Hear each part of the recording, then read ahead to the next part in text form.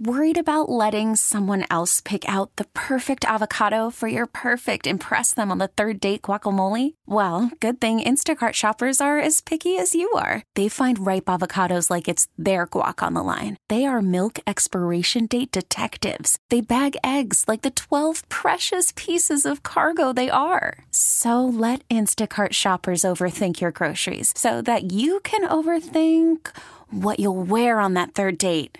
Download the Instacart app to get free delivery on your first 3 orders while supplies last. Minimum $10 per order. Additional terms apply. This episode is brought to you by Progressive Insurance. Whether you love true crime or comedy, celebrity interviews or news, you call the shots on what's in your podcast queue. And guess what? Now you can call them on your auto insurance too with the Name Your Price tool from Progressive. It works just the way it sounds. You tell Progressive how much you want to pay for car insurance, and they'll show you coverage options that fit your budget. Get your quote today at Progressive.com to join the over 28 million drivers who trust Progressive. Progressive Casualty Insurance Company and Affiliates. Price and coverage match limited by state law.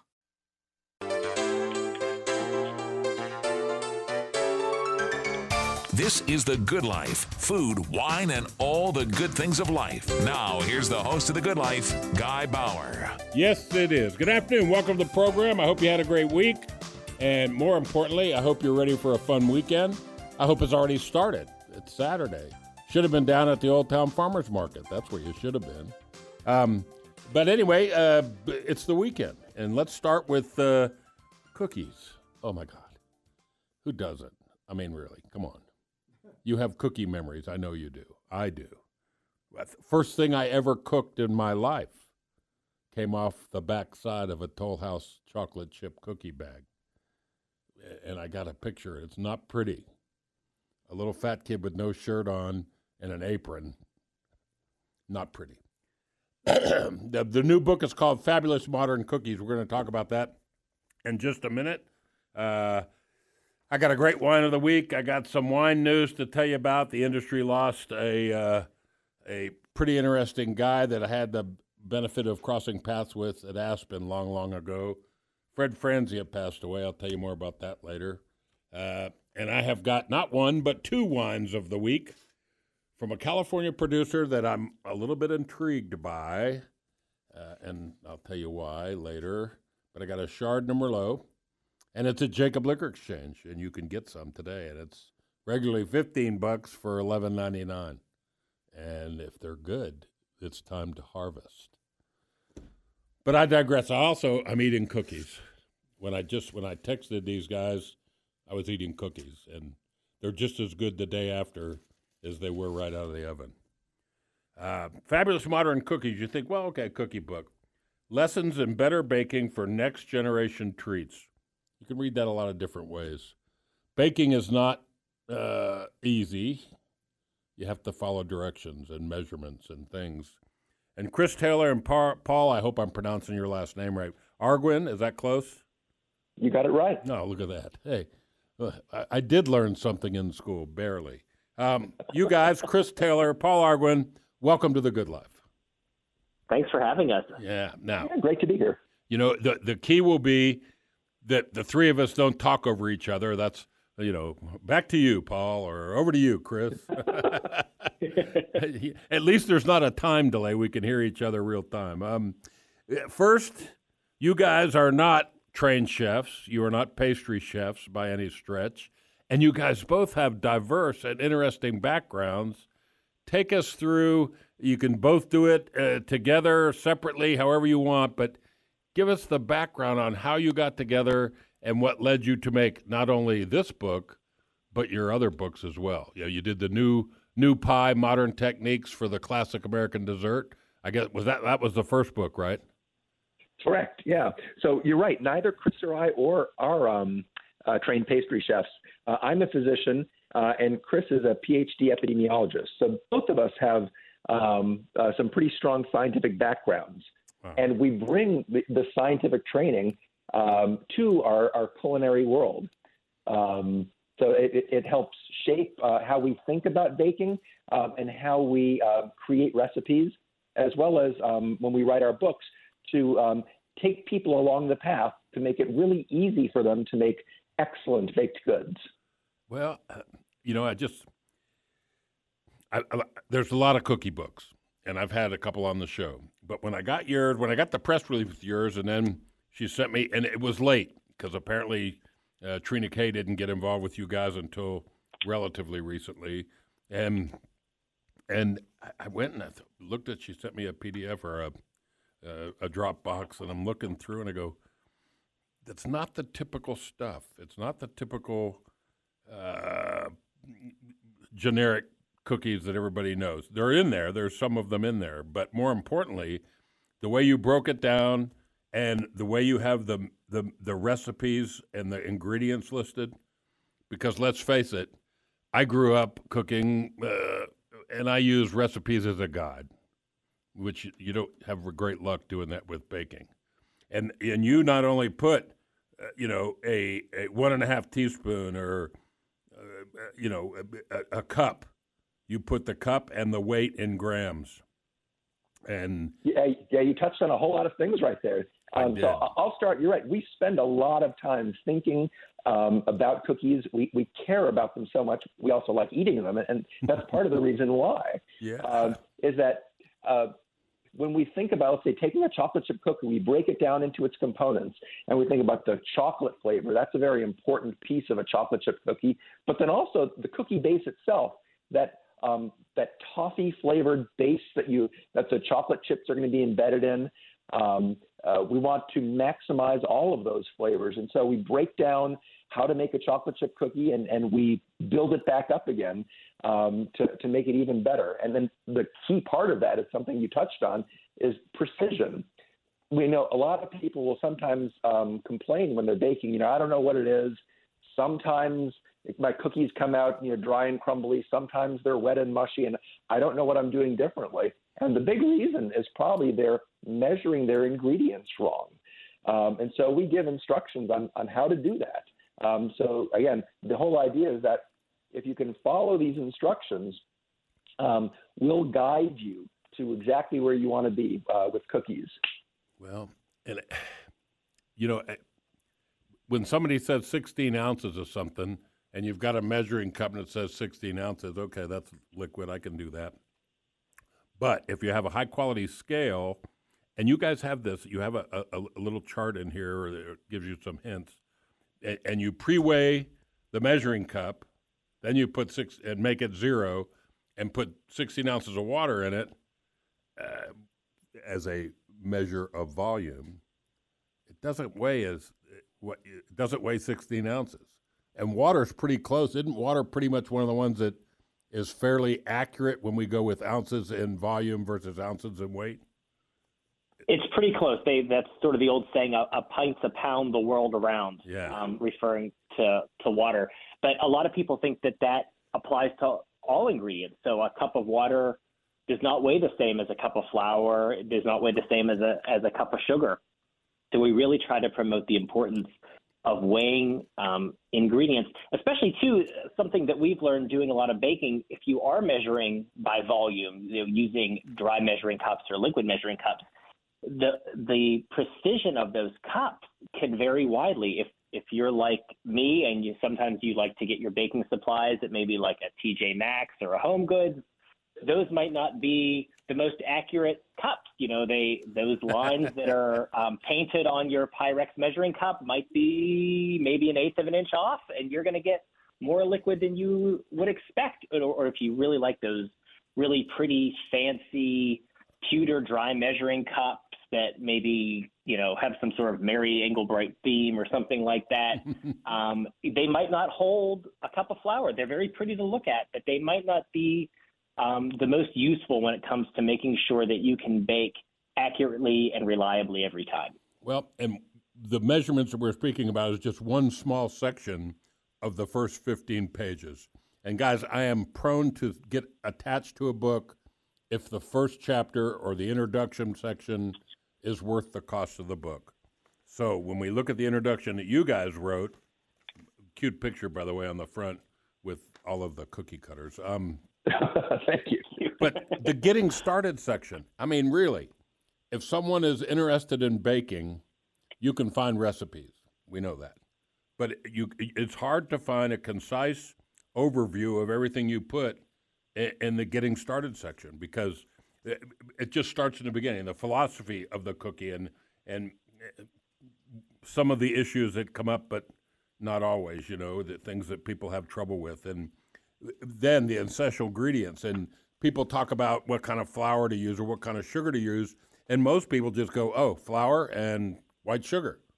And there's so many different ways to use different types of flour, different types of sugar, and things that you can do with sugar to make it a completely different thing. Like your what is it, brown butter chocolate chip cookies, bronze butter chocolate chip cookies. That makes that beautiful surrounding of those chocolate bits that you talked about that much more important.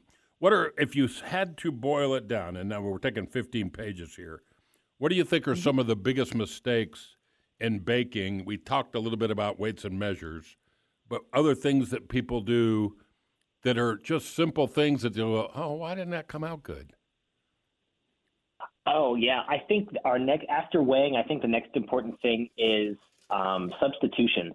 People like to make a lot of substitutions, and it's great if you can make a substitution and it works with a recipe that you're maybe more familiar with. With a new recipe, sometimes that's harder, and there's a lot of ingredient variety that we have out there at the grocery stores now. There's not just wheat flour. There's gluten-free flour. You can find whole wheat flours. You can find teff and a lot of other flours that weren't as common a couple years ago. Different types of sugar. We know there's brown sugar and white sugar. Some people like to use no-calorie sweeteners like a Splenda, something like that. Liquid sweeteners, people don't like to use refined sugars. They want to use something like a honey or an agave syrup. And so it's important to know that these items aren't always substitutable one-to-one. If we say a cup of sugar, you can't substitute a cup of honey and think you've done the work because honey has water in it. You're introducing liquid. It acts in a different way. Same with if you have wheat flour and you try to like bleached traditional white wheat flour and you try to substitute it with whole wheat flour. That whole wheat flour has more protein in it. It's going to absorb more water. You're going to end up with a drier cookie. And so we always try to educate people, if you want to substitute, here are the things you need to think about. And I think people are going to substitute anyways. There's people that have dietary needs. They have concerns with eating more refined sugars or wheat flours or white flours.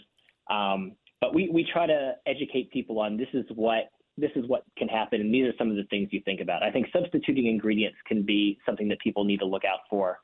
And I think for baking, and I think we've sort of touched on this a little bit, is just make sure you follow the steps of the recipe. We're scientists by background, but when we approach a recipe, we try to make it approachable for someone who has baked all of their lives or someone who hasn't really baked much at all. So we try to give very detailed recipes, not because, we think people need a long recipe, but we want people to see if you're baking, and some recipes will just say bake the cookies for 10 minutes.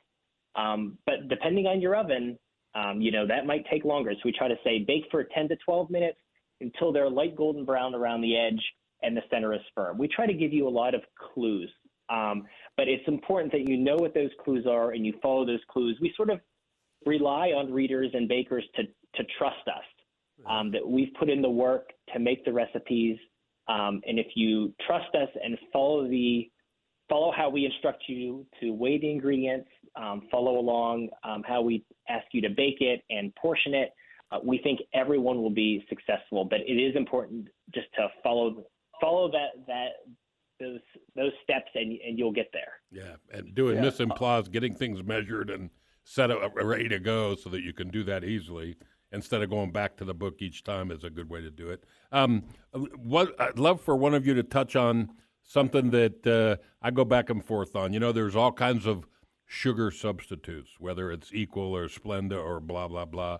What do you guys think about some of the more natural, if I say toxic, that sounds bad, but less bad for you, like monk fruit or stevia? Yeah, so I guess the first thing to think about is that sugar does a number of different things. So again, from the science perspective, it's not just simply there to provide sweetness, but that's certainly one of the key roles. Different sweeteners actually have different strengths of sweetening power. So that's one thing to keep in mind when you're going to swap out a sweetener. The other thing is there's some mechanical properties of the sugar as well. So, for example, let's say if you're trying to incorporate air into your cookie dough, one great way to do that is to cream your butter and sugar together. So a granulated sugar has rough edges that when you add it to some softened butter and whip it together, that roughs up the butter and helps create little air holes all throughout the butter. If you were to then substitute that for, let's say, a very finely ground powdery sweetener, that you're not going to get that mechanical action to help cream your butter. Sugar also provides some actual flavor other than sweetness. So as the sugar cooks and browns, you'll get that caramelly flavor. Other sweeteners bring their own flavor. So honey tastes like honey. Molasses tastes like molasses. And so some of these other things will introduce other flavors, could mask the flavor that you're trying to achieve. Ultimately, they affect the browning of the cookie, but sometimes the structure. If it's a meringue, you need the structure inside the cookie. So all of these things need to be taken into account. So I guess one of the things, we have a section in the book about making substitutions. So if you are, you mentioned monk fruit. So if you really want to try and make this cookie with monk fruit, we encourage that. We encourage you to do your own experimentation. And we give some guidance in the book with some instructions on how to do that. One of the most important things is to only change one thing at a time. So if that way you can sort of assess how well you did. So if you, yeah, exactly. So or not how well you did. Yeah. Right. So you'll know what went wrong if something happened. So you could start with it and you say, okay, wow, this didn't really work out with the monk fruit. It's not sweet at all. I must need to add more. Or then you can start doing some iterations to try and improve your test. Yeah. We do use, we certainly do have some cookies in there that use honey, that use molasses. So there's other things in there. So if that's the first one you want to try, you can try one of those other cookies before starting your own experiments. Well, I have more questions about the essential stuff, and we will kind of do an overview of some of the recipes, especially the one that I'm eating. Well, I like chocolate, and we looked at several different recipes and tried to come up with one that she had all the ingredients of the house for. That was a good deal. I wanted bronze butter chocolate chip cookies, but she made these chocolate beauties. Oh, my God. I can't remember the name. Deep chocolate fantasy rolled cookies. That's what we're eating here in the studio. Oh, nice. Oh, and they're it reminds me more of a British-style cookie. You know, it begs to be dipped into milk, or, you need a glass of milk. It makes it better. But let's take a break. If you guys can stay with us through this short break, we'll come back.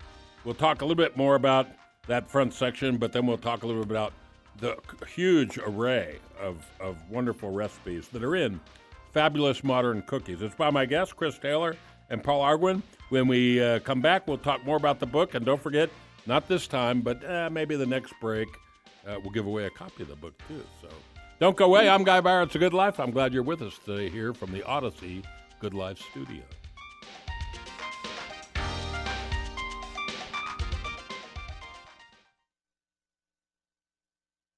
This episode is brought to you by Progressive Insurance. Whether you love true crime or comedy, celebrity interviews or news, you call the shots on what's in your podcast queue. And guess what? Now you can call them on your auto insurance too, with the Name Your Price tool from Progressive. It works just the way it sounds. You tell Progressive how much you want to pay for car insurance, and they'll show you coverage options that fit your budget. Get your quote today at Progressive.com to join the over 28 million drivers who trust Progressive. Progressive Casualty Insurance Company and Affiliates. Price and coverage match limited by state law.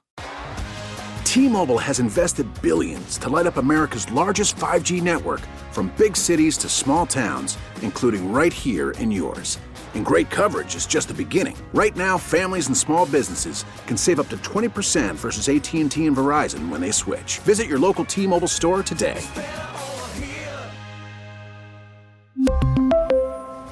Plan savings with 3 lines of T-Mobile Essentials versus comparable available plans. Plan features and taxes and fees may vary. Odyssey is giving you a chance to win a trip to London to see Taylor Swift at the Eras Tour. It's Tay in the UK. Hey, it's Taylor. Just download the free Odyssey app, log in and listen to a participating station for a minimum of 60 minutes to get your daily entry. And you could win a chance to fly off to London with 3 friends and see Taylor. I can't wait to see you at the Eras Tour in London. For more, go to odyssey.com/Taylor. Tay in the UK. On the Odyssey app. Thanks to Republic Records. This is a national contest.